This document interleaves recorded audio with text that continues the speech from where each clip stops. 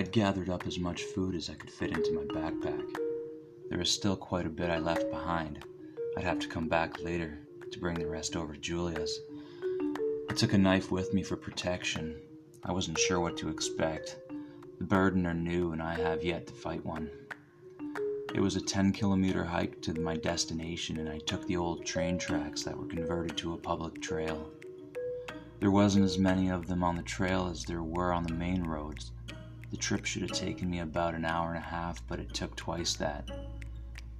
When I left the apartment, I could see that the burden were everywhere.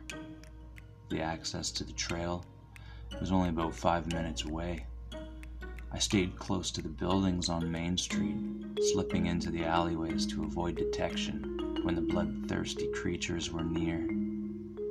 They have some sort of magnetism to the living. We need to begin research to better understand this new threat. It seemed they could sense my presence and move slowly and awkwardly towards my position. I decided to make a dash to the trail entrance. I thought if I could get to the woods, I would have a better chance at keeping away from them. When I made it to the trail, my path was clear. I couldn't see any of them in either direction. The sun was starting to set, and I was running out of daylight. I was moving along at a good pace, about 10 minutes per kilometer. My shoulders were tiring out from the 40 pounds of food I was carrying, but I was going to make it. There were others heading to Julia's house too. She was also a pureblood, and if it wasn't for her, I'd have got the jab, and ultimately would have become one of the burden too.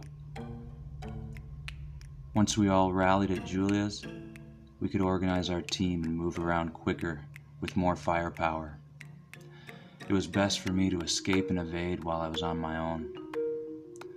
I was 45 minutes into my hike when a single beast blocked the trail. It was positioned on a bridge, and it was the only way across. Being November and at dusk, swimming was not an option. The knife I carried was a 4-inch butcher blade. I'm not skilled with knives, so I decided to get close enough to throw it at my target. The blade sunk deep into the burden's chest, but he didn't drop. Instead, he turned and began running towards me. I had no idea these things could run. It was moving fast, and I wasn't able to escape on foot with all this weight on my back, so I jumped off the bridge and into the icy water below. The sharp pain of the freeze attacking my skin was overwhelming. I had to lose the backpack in order to prevent the weight from dragging me to the bottom. Then I swam. The shoreline on the other side was about 30 meters away. I pulled myself onto the bank and rested for only a moment before I could hear another one in the bush. I got to my feet and started running. I was back on the trail and I kept up my pace for a while longer before I needed to walk. The cold air stinging at my lungs. I was exhausted. It was only about another kilometer from Julia's place now, but I had lost the provisions. I knew she was already well stocked, so we would be fed for the short term nonetheless.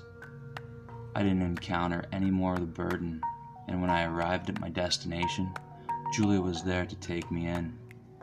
She was always a loving and caring partner.